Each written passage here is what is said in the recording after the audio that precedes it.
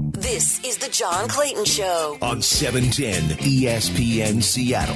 Get in on the conversation at 866-979-ESPN. Now here's your host, the Professor, John Clayton. 866-979-ESPN, 206-421-ESPN. Let's go to Bob in Linwood. Hey, Bob.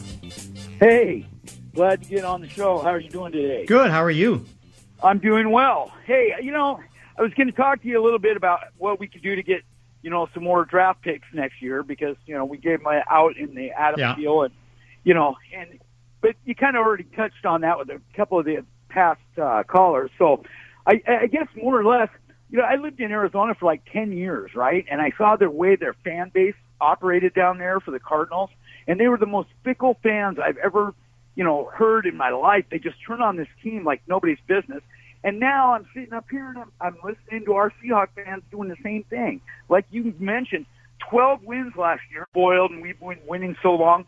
I'm a lifelong Seahawks fan from the 76, and I remember when we stunk it up good back with Rick Meyer and all that garbage. Mm-hmm. And I think people just need to relax and kind of, enjoy the sport instead of just getting themselves all riled up and wanting to fire people, man. It's ridiculous. I know. I agree. I mean, again, it's like, you hear this in a lot of cities, and it seems to be even more prominent right now. It's like, let's get rid of. Well, what are you going to do to replace them?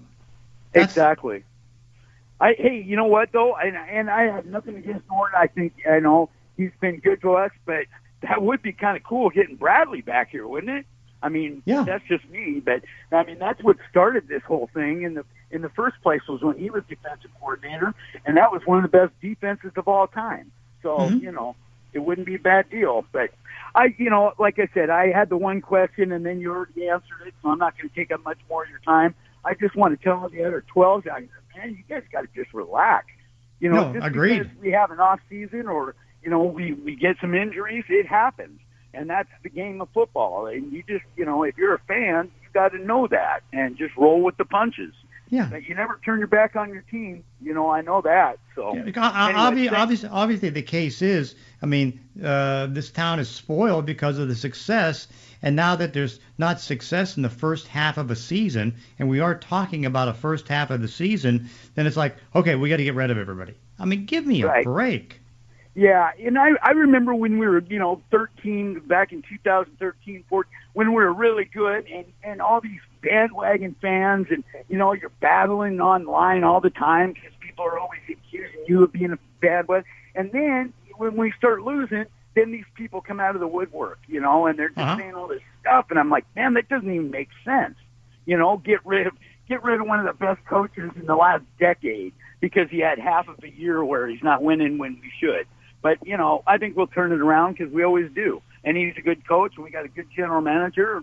Don't go start tipping the ship right now because it ain't even halfway through the year. It's about halfway through the year. But, I think they'll turn it around. I think they'll do what they do. And that's why they're in charge. And these people that call in aren't. Thank you. Exactly. All right. All right, got to go. All right, Bob. Good point. Thanks, 866-979-ESPN, 206-421-ESPN. Let's go to James in Tualatin. Hey, James. Hey, good morning, John. Long-time listener and huge fan of yours. Congratulations on the recent Hall of Fame, too, by the way. Oh, I appreciate that. Thank you.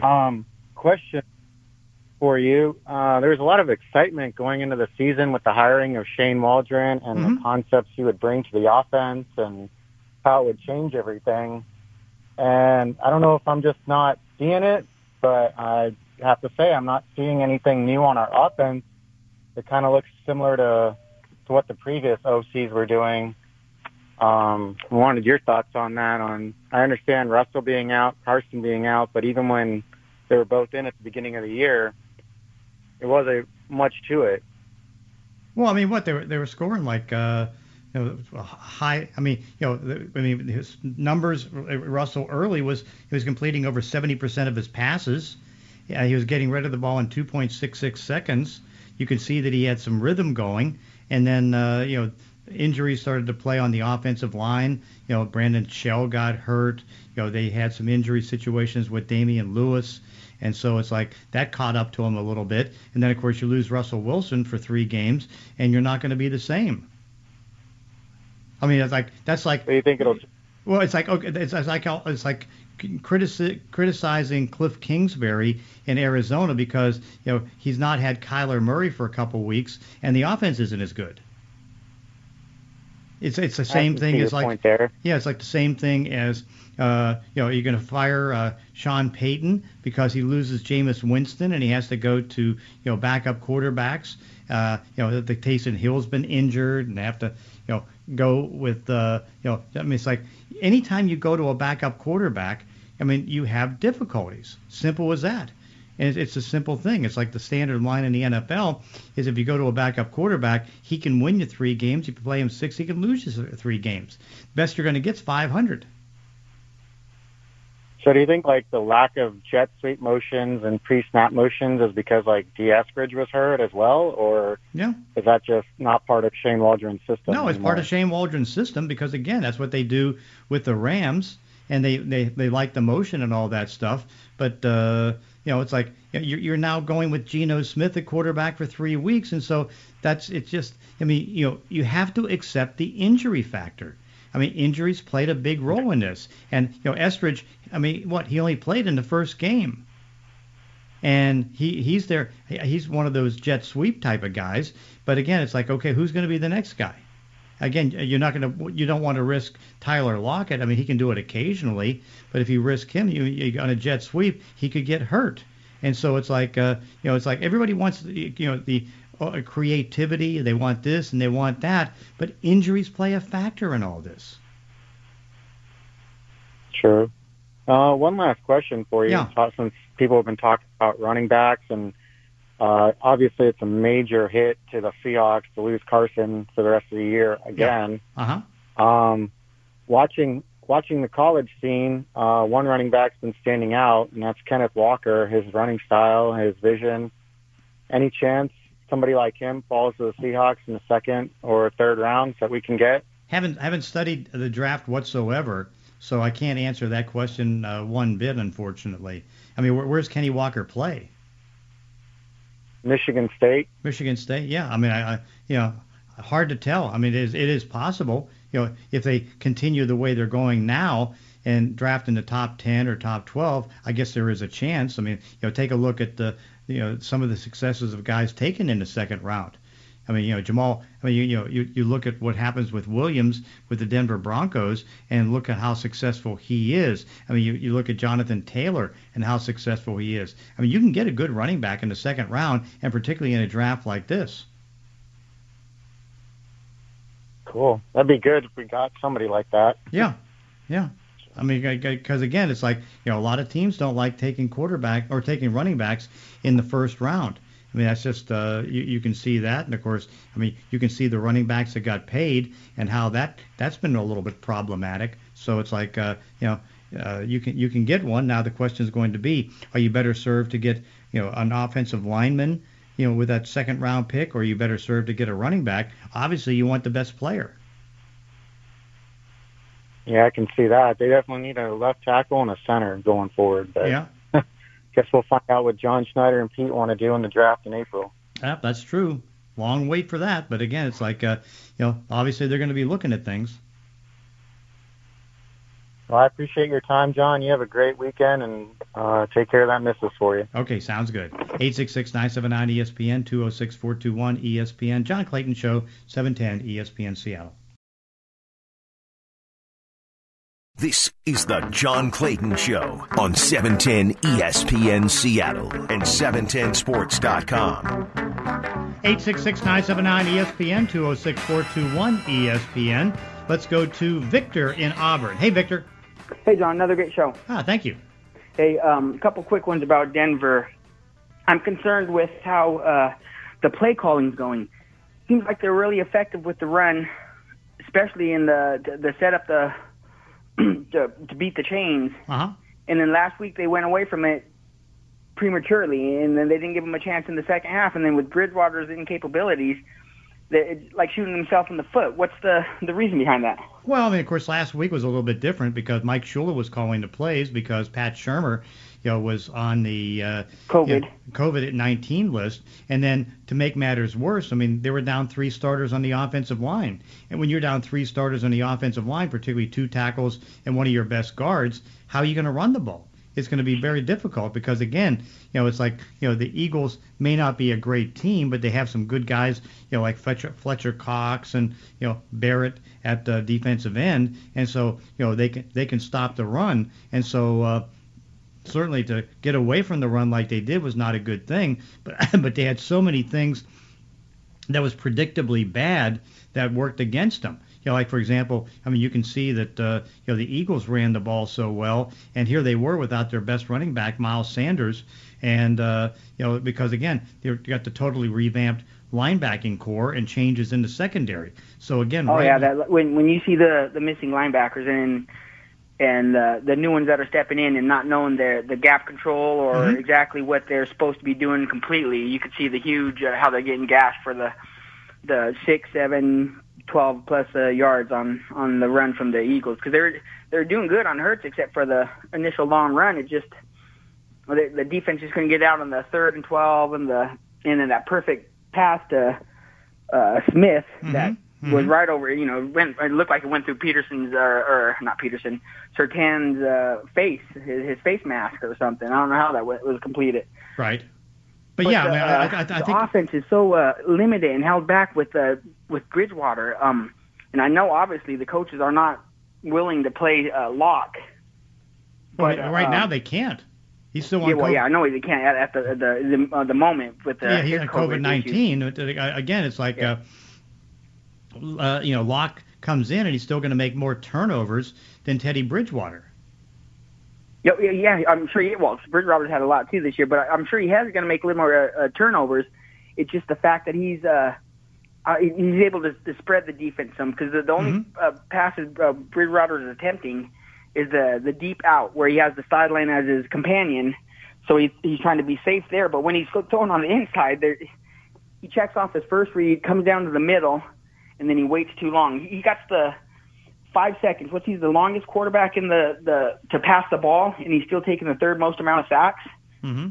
I don't know how to combat that, and he seems like he's holding him back. And I understand Locke's probably not the answer, especially in the immediate situation. But you think Denver's going to go all in with their picks and try to pick a quarterback? Yes. With the new coaching staff if they lose? Yes, I think they will. They have no choice. They got to do something because they really haven't had the right quarterback since Peyton Manning. And, you win in this league with quarterbacks. And, and again, they're in a situation right now where, if they don't win this year, Fangio's out. There's going to be an ownership change, it looks like. And so there's a lot of things that can happen. What was your thoughts yesterday when we found out that they got to deal with Tim Patrick, and that could cost them the chance to keep Courtland Sutton? Yeah, that was my next question. I'm happy to see Patrick stay around. He's a great wide receiver, doesn't drop the ball often, and clutch on his catches. I don't think he's as explosive as Sutton, and I think the reason Sutton's not getting more hype or more play is because of Bridgewater's ability of throwing. But with his year, the way he's doing, not producing well, and coming off an injury, do you think that's going to lower his money and that Denver might have a chance to keep him? Probably not. Yeah, because again, it's like, he's a Pro Bowl player. Certainly one of the great things about Tim Patrick is that he hasn't dropped the ball all year. He's got 57 catches or something like that, or 53 catches, and he hasn't dropped one all year. But Courtland Sutton hasn't dropped one all year. He catches everything that's thrown to him. They both are in that same category. It's just that they I'm sure what they did is that they signed the most affordable guy of the receivers. And, Patrick was going to come in, at 10. Again, I don't know if it's going to be, 10.3 or 10.4 or whatever it's going to be. But he came in, probably at $30 million over 3 years because because everybody, most of the reporters overdo what the real signing, what the real signing is going to be, and they listen to the agent and they bloat it up a little bit. But I think in the end is that you're looking at Cortland Sutton, who's been to the Pro Bowl and is a really good receiver. I mean, he can probably get 14 to 16. And again, I think it came out to 18 guaranteed for Patrick. But don't buy that. I mean, don't buy it. I mean, again, it's like, let's see the contract. And it's like, and the guarantees are overrated, they're overreported, and they're reported poorly. Yeah, I just think with even a touch-up at quarterback, a more dynamic quarterback, even by 20% over Bridgewater. I know he got his numbers are fine with completion percentage and this and that, but it's still not translating into points. But with all the weapons Denver has with those wide receivers and the tight ends, even the running backs, I mean, it's going to go to waste. And now next year, of all the quarterbacks who moved last year, tell me which one would have been a better choice than Bridgewater. And I'm not totally endorsing Bridgewater, but it's like, what, Sam Darnold? Stafford. Huh? I would like to see them get. I know they went gave him a shot with Matt Stafford, but I don't think they were willing to pay whatever the price was. But I think that's probably within the only other quarterback that would have been better for Denver. Stafford would have been a good choice, but the difference is that Detroit wanted a quarterback in return, and so they weren't going to take Drew Lock in return. So it's like they ended up making the move, and so it's like they wanted somebody to come in Detroit to be a starting quarterback, and so really that kind of took Denver out of the mix. Yeah, well, I'd rather go to battle with Lock than Goff, but. John, you take care. Speak to you next week, and be well. Okay, bud? Okay, thank you. 866-979-ESPN, 206-421-ESPN. Let's go to Steve in Skyway. Hey, Steve. Hey, good morning, John. How are you? Good. How are you? Good. I got a couple things for you. First of all, Scott Service, did he get jobbed on the yes. Manager of the Year? I think so. Yeah, I think so. Because it won, it's like 90 games on a team that was supposed to win like 74 to 76. Yeah. I think he got jobbed. Yeah. And then, okay, I got a question about this kid down in Tennessee, this Jeffrey Simmons, interior defensive lineman. He is a game wrecker. Oh, no doubt. Weren't the Seahawks tied to him? No. I mean, they were looking at him in the draft? They might have looked at him, but again, it's like, remember, I think he had a knee injury coming out of college, and he didn't play in his first year. Yeah.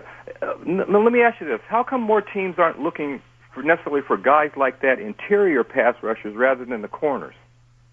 Off the edge. Well, because corners. I mean, again, I think George Payton said it probably the best.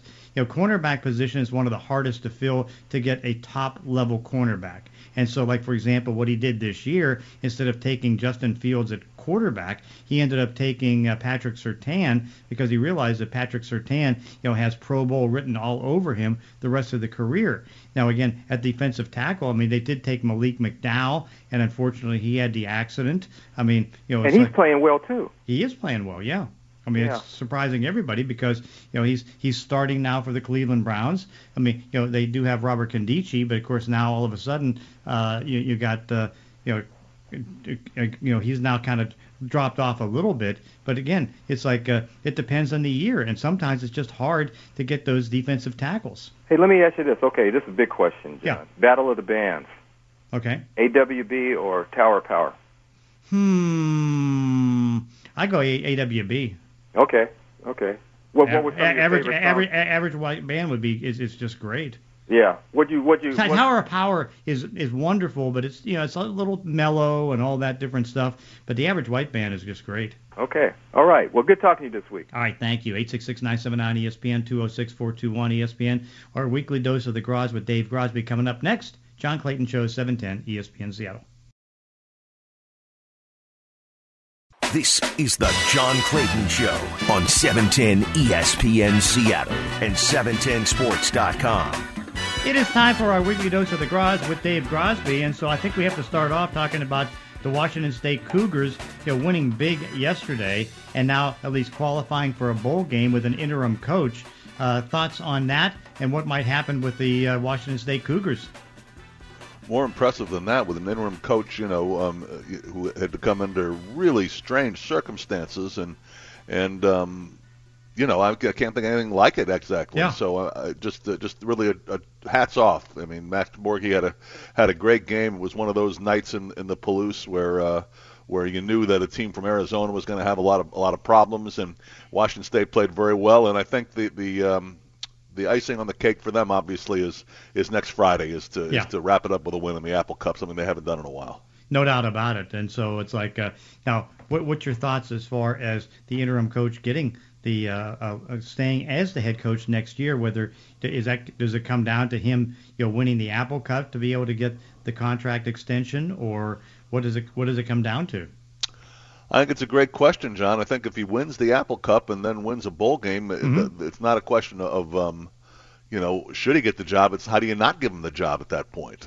So I haven't heard anything from Washington State that indicates that they have shut the door on that. I don't think that. I'll just hypothesize here that probably wasn't what they thought the case would be, because they kind of scrambled, obviously, when they named him. But if you see these kind of results and you see a win in the Big Apple Cup game on the road, and you see a win in a bowl game, I think that would pretty much seal the deal. So I expect that we will hear some talk around that from the Washington State camp here in the next couple of weeks. Yeah, no doubt about it. But again, that was a big win, and it looks like he's done a great job of being able to get things working on a very positive basis. Yeah, and again, in a situation where it's not like the team was struggling, it's not like the team wasn't doing well. It's not a normal circumstance where you lose a coach during the season. It was really strange, and this was a crew that a team that was very loyal to him. So, it's again, it's hats off for plowing straight ahead, and for those guys, kind of understanding, especially the seniors, that you have one senior year. You have one senior year in college. Whether you're an athlete or not an athlete, and to make the most of it, and that's what they did at Washington State. No doubt about it. And of course, a little bit of a different situation at Washington, where things are pretty messy. Yeah, but you know what? Sort of the same kind of thing is out there. The same stick on the carrot, so to speak. If they can win in Colorado today, and Colorado is I think 3-7 and not particularly good, and then hold on and win the Apple Cup next week. For Bob Gregory, they become bowl eligible, and that was something that did not seem very likely when they were losing earlier in this year to Montana, and then had the Jimmy Lake circumstance. So you might have two interim coaches who could make it. So that happens. They're bowl eligible, win a bowl game. You might have two circumstances where you have interim coaches who have made a strong case to keep the job. Though in the case of Washington, I think it would be a big surprise if that happened. But like I said, he still got a chance to coach a win against Wyoming and coach against Colorado and coach a win against the Cougars and get a bowl game and make a tough decision. We'll see. Yeah, no doubt. It's like it's boy, I tell you what though, it's like what an adventurous couple weeks for the Huskies. Of course, you got Jimmy Lake being fired, you've got the offensive coordinator being fired. A lot of turbulence on that team, and of course, that they're looking at names and studying things and seeing which way they could go as a head coach. Right, and I think the feeling at Washington is that they're looking for a big name, and it's the sort of program that would be attractive to big names, and I think that's the case. I think that's the case for both sides of the Washington program. I remember many years ago when it came to Washington basketball, a guy telling me that he thought it was one of the most attractive jobs in the country when football was going great, because everyone was paying attention to the football team, and you had this beautiful campus to recruit to. Well, in the case of Washington football, you've got something that slid a little bit, that struggled since Chris Peterson was here, which wasn't that long ago. They were in a bowl championship series that wasn't like it was 15, 20 years ago. It was 5 years ago, 6 years ago. So I would think that Washington would be a very attractive job for one of those big names that I think the Huskies want to spend their money on. Yeah, no doubt about it. And of course, they are. You can see that they will be willing to spend the money to try to do whatever they need to do, and try to get things bigger right. Question is about the athletic director over there, John. Is about Jen Cohn. Her last two hires, both kind of looked good at the start, but then have not looked good. Bob Hopkins is just, you look at it, and he won with Lorenzo Romar's talent. Is how you got to look at it now, and you're saying he can't win with his own. They're struggling. They're 1-2 in the non-conference after a 5-21 season. He was two-time Pac-12 Coach of the Year, but again, that was not with his players. So, you got to wonder if she's feeling a little bit of pressure over there as well. Yeah, but I like her a lot, don't you? I do too. I think she's great. I do too. And yeah, I do too. But I'm not an alum who's dipping in to pay for those coaches' buyouts. No, that's true. I mean, and we'll see how it's going to be for Jimmy Lake. Do you think there's any way, with the way that Lake had the pushing incident and allegedly had one before that a couple years ago, that that could affect the guarantees on his contract? I don't think so, John. It does not seem that way. Now, we may find out very differently, but Washington's not making noises like that. Jimmy Lake's side would be making noises like that. My hunch is they will come to an agreement. So I just don't think it looks like that's going to be the case. Yeah. Okay. Well, but you never know. We'll see. Yeah. Right. How do you look at the Pac-12 right now as a conference? Football wise? Yeah. Down. I mean, it's down. You've got one program that's really carrying the banner, and just one, and that's Oregon. Oregon's win against Ohio State, I've heard it argued by many, is the best non-conference win in college football this year, and Oregon is in the Bowl Championship Series as we speak, ranked number 3, and has a chance to stay there. But there appears to be a steep drop-off after that. There aren't other programs that are playing at that national level. So I would say that the conference in general is in a down mode. Certainly Oregon is not, but everyone else is. It's not a huge yawning gap, but you're seeing the programs that have been solid in recent years. Washington and Stanford, in particular, come to mind, struggling a little bit. Washington State, although that they're going to make it to the bowl game this year, they haven't quite reached the heights that they had under Mike Leach. Oregon State is struggling now. Arizona State and Herm Edwards have not really had the season yet. I mean, they've improved, but they have not had the kind of big seasons that they're hoping for there. Arizona's not doing anything. Utah is not as good as they've been. So I would say, Oregon is holding the banner, but generally you're looking at a downtime in the Pac-12. What do you think it's going to take for USC to bounce back into prominence? Well, two things. I mean, I'm not sure what their special admits situation is, but that's how the SEC does it. They allow a lot of special admits for their students, and for USC, it's just someone like Pete Carroll did, who can capture what that program is. I mean, USC has got the reputation. Apologies to Oregon, but if they're good, that it's the West Coast school more than any other that you can get recruits from all over the country to if they're going well, and it's so. I guess you could say it's having the right coach, and what Pete Carroll showed, having the right coach at USC is not crystal clear. It's not obvious. He was in no way, shape, or form their number one choice at the time that he went there, and no one looked at him and saying, well, this is a guy who should be a great college coach. People saw enthusiasm, but that was it. They didn't see that Pete Carroll had a lot of the other things that were required. So it's a tough hire. It's not as easy to hire as it looks like to hire a guy who can succeed at SC. And what about at UCLA? I mean, Chip Kelly's obviously the big name, but it hasn't necessarily worked out so well. Well, John, if you look at the history of UCLA, that's far different than USC. I mean, really the only coach who had long-term consistent success there is Terry Donahue. Mm-hmm. We're going back 20, 30 years. UCLA is not doesn't have the same recruiting base that USC does. They don't recruit as much nationally, being a state school, not a private school. They don't have the same advantages USC has. So, they labor in the shadow of Big Brother, so to speak, with that program. And from those alums that I know that I've talked to there, they make it difficult on coaches there. They make it difficult to succeed there. And Chip Kelly is just the latest in a long line of guys who found it very hard to succeed at UCLA. Now, of course.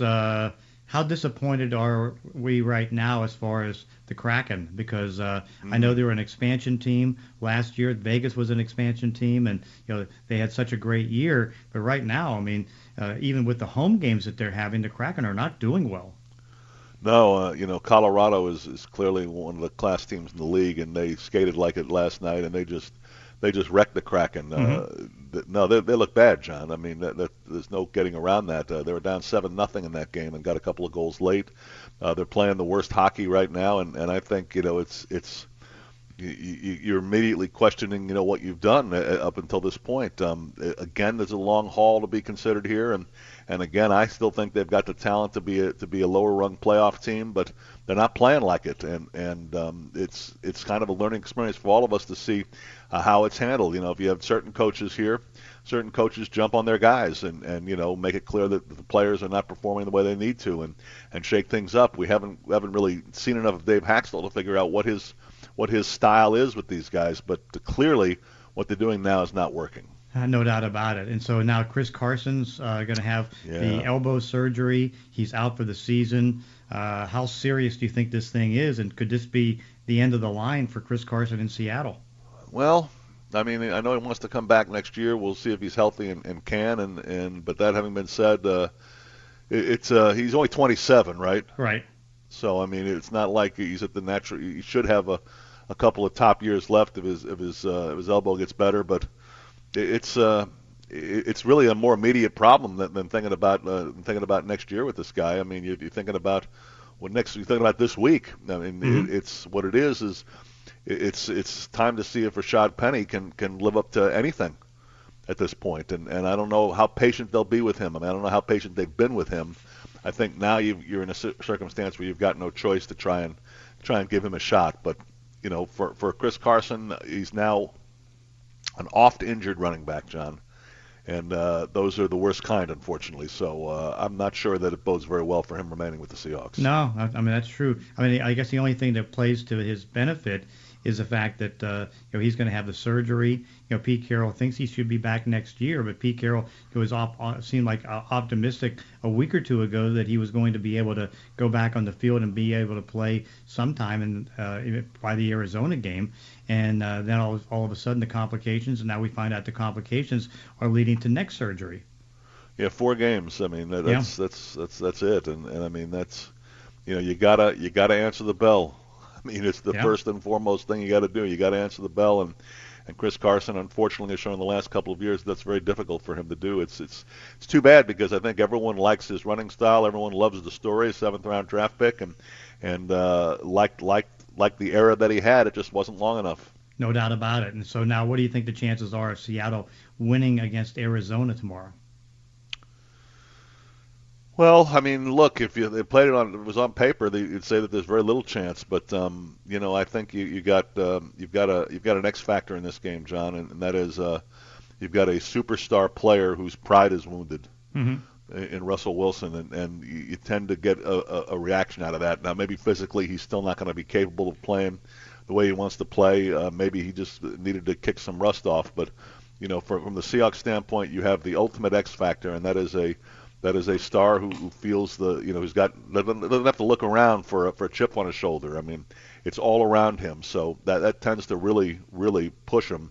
So I'm going to say that I think the Seahawks have got a great chance in that game tomorrow. I don't know that I think they're going to win it, but I think that they're going to give Arizona all they can handle. Yeah, and of course, I guess one of the keys is seeing if Kyler Murray's going to be able to be out there. I mean, he's listed as questionable as a game-time decision. They won't have DeAndre Hopkins, Justin Pugh at guard. I mean, Budda Baker's a little bit banged up, too. We'll see if he's going to be able to play. But, I mean, the Cardinals had as many as 17 players on their injury list this week.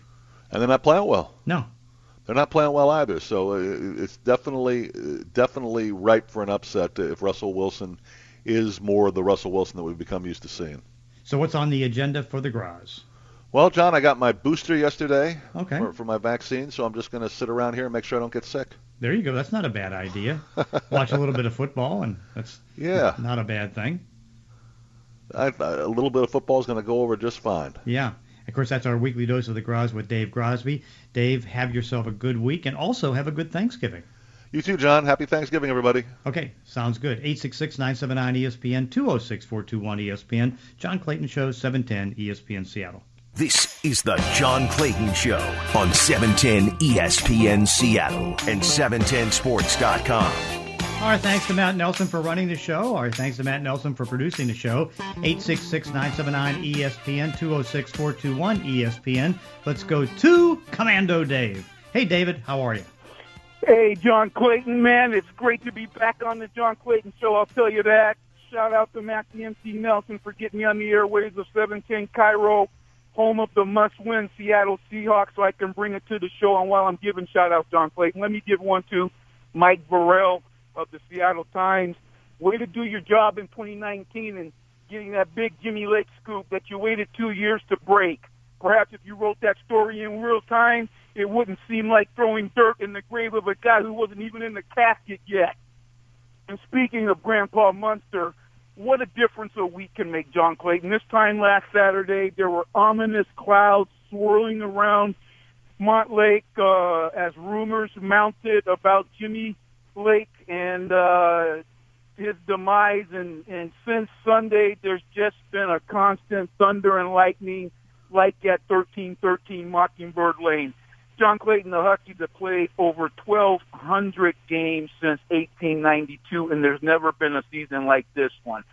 And after a Montana beat the Huskies on opening day in Husky Stadium, Bender, the Beavers beat the Huskies, Bender. The Bender I was on for 3/4 of the Arizona game, and last week, what the hell is going on out there, Bender?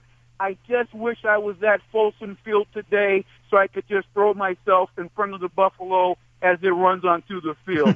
Jimmy Lake was the 29th Husky head football coach, and ironically, 10 of them also only coached one season. And in my estimation, John Clayton, the firing of Jimmy Lake is as close to Don James walking away as it gets. And for dog fans listening and almost running off the road, slow your roll. I'm not comparing Jimmy Lake to the legendary dog father, but like the end of the James era, the end of the Lake era is abruptly changing the direction of the program after a wave of success as it endeavors to find the next so-called right fit to lead the program back to glory. And it took 29 seasons to get Chris Peterson after Don James stepped down to even come close, and here we go again.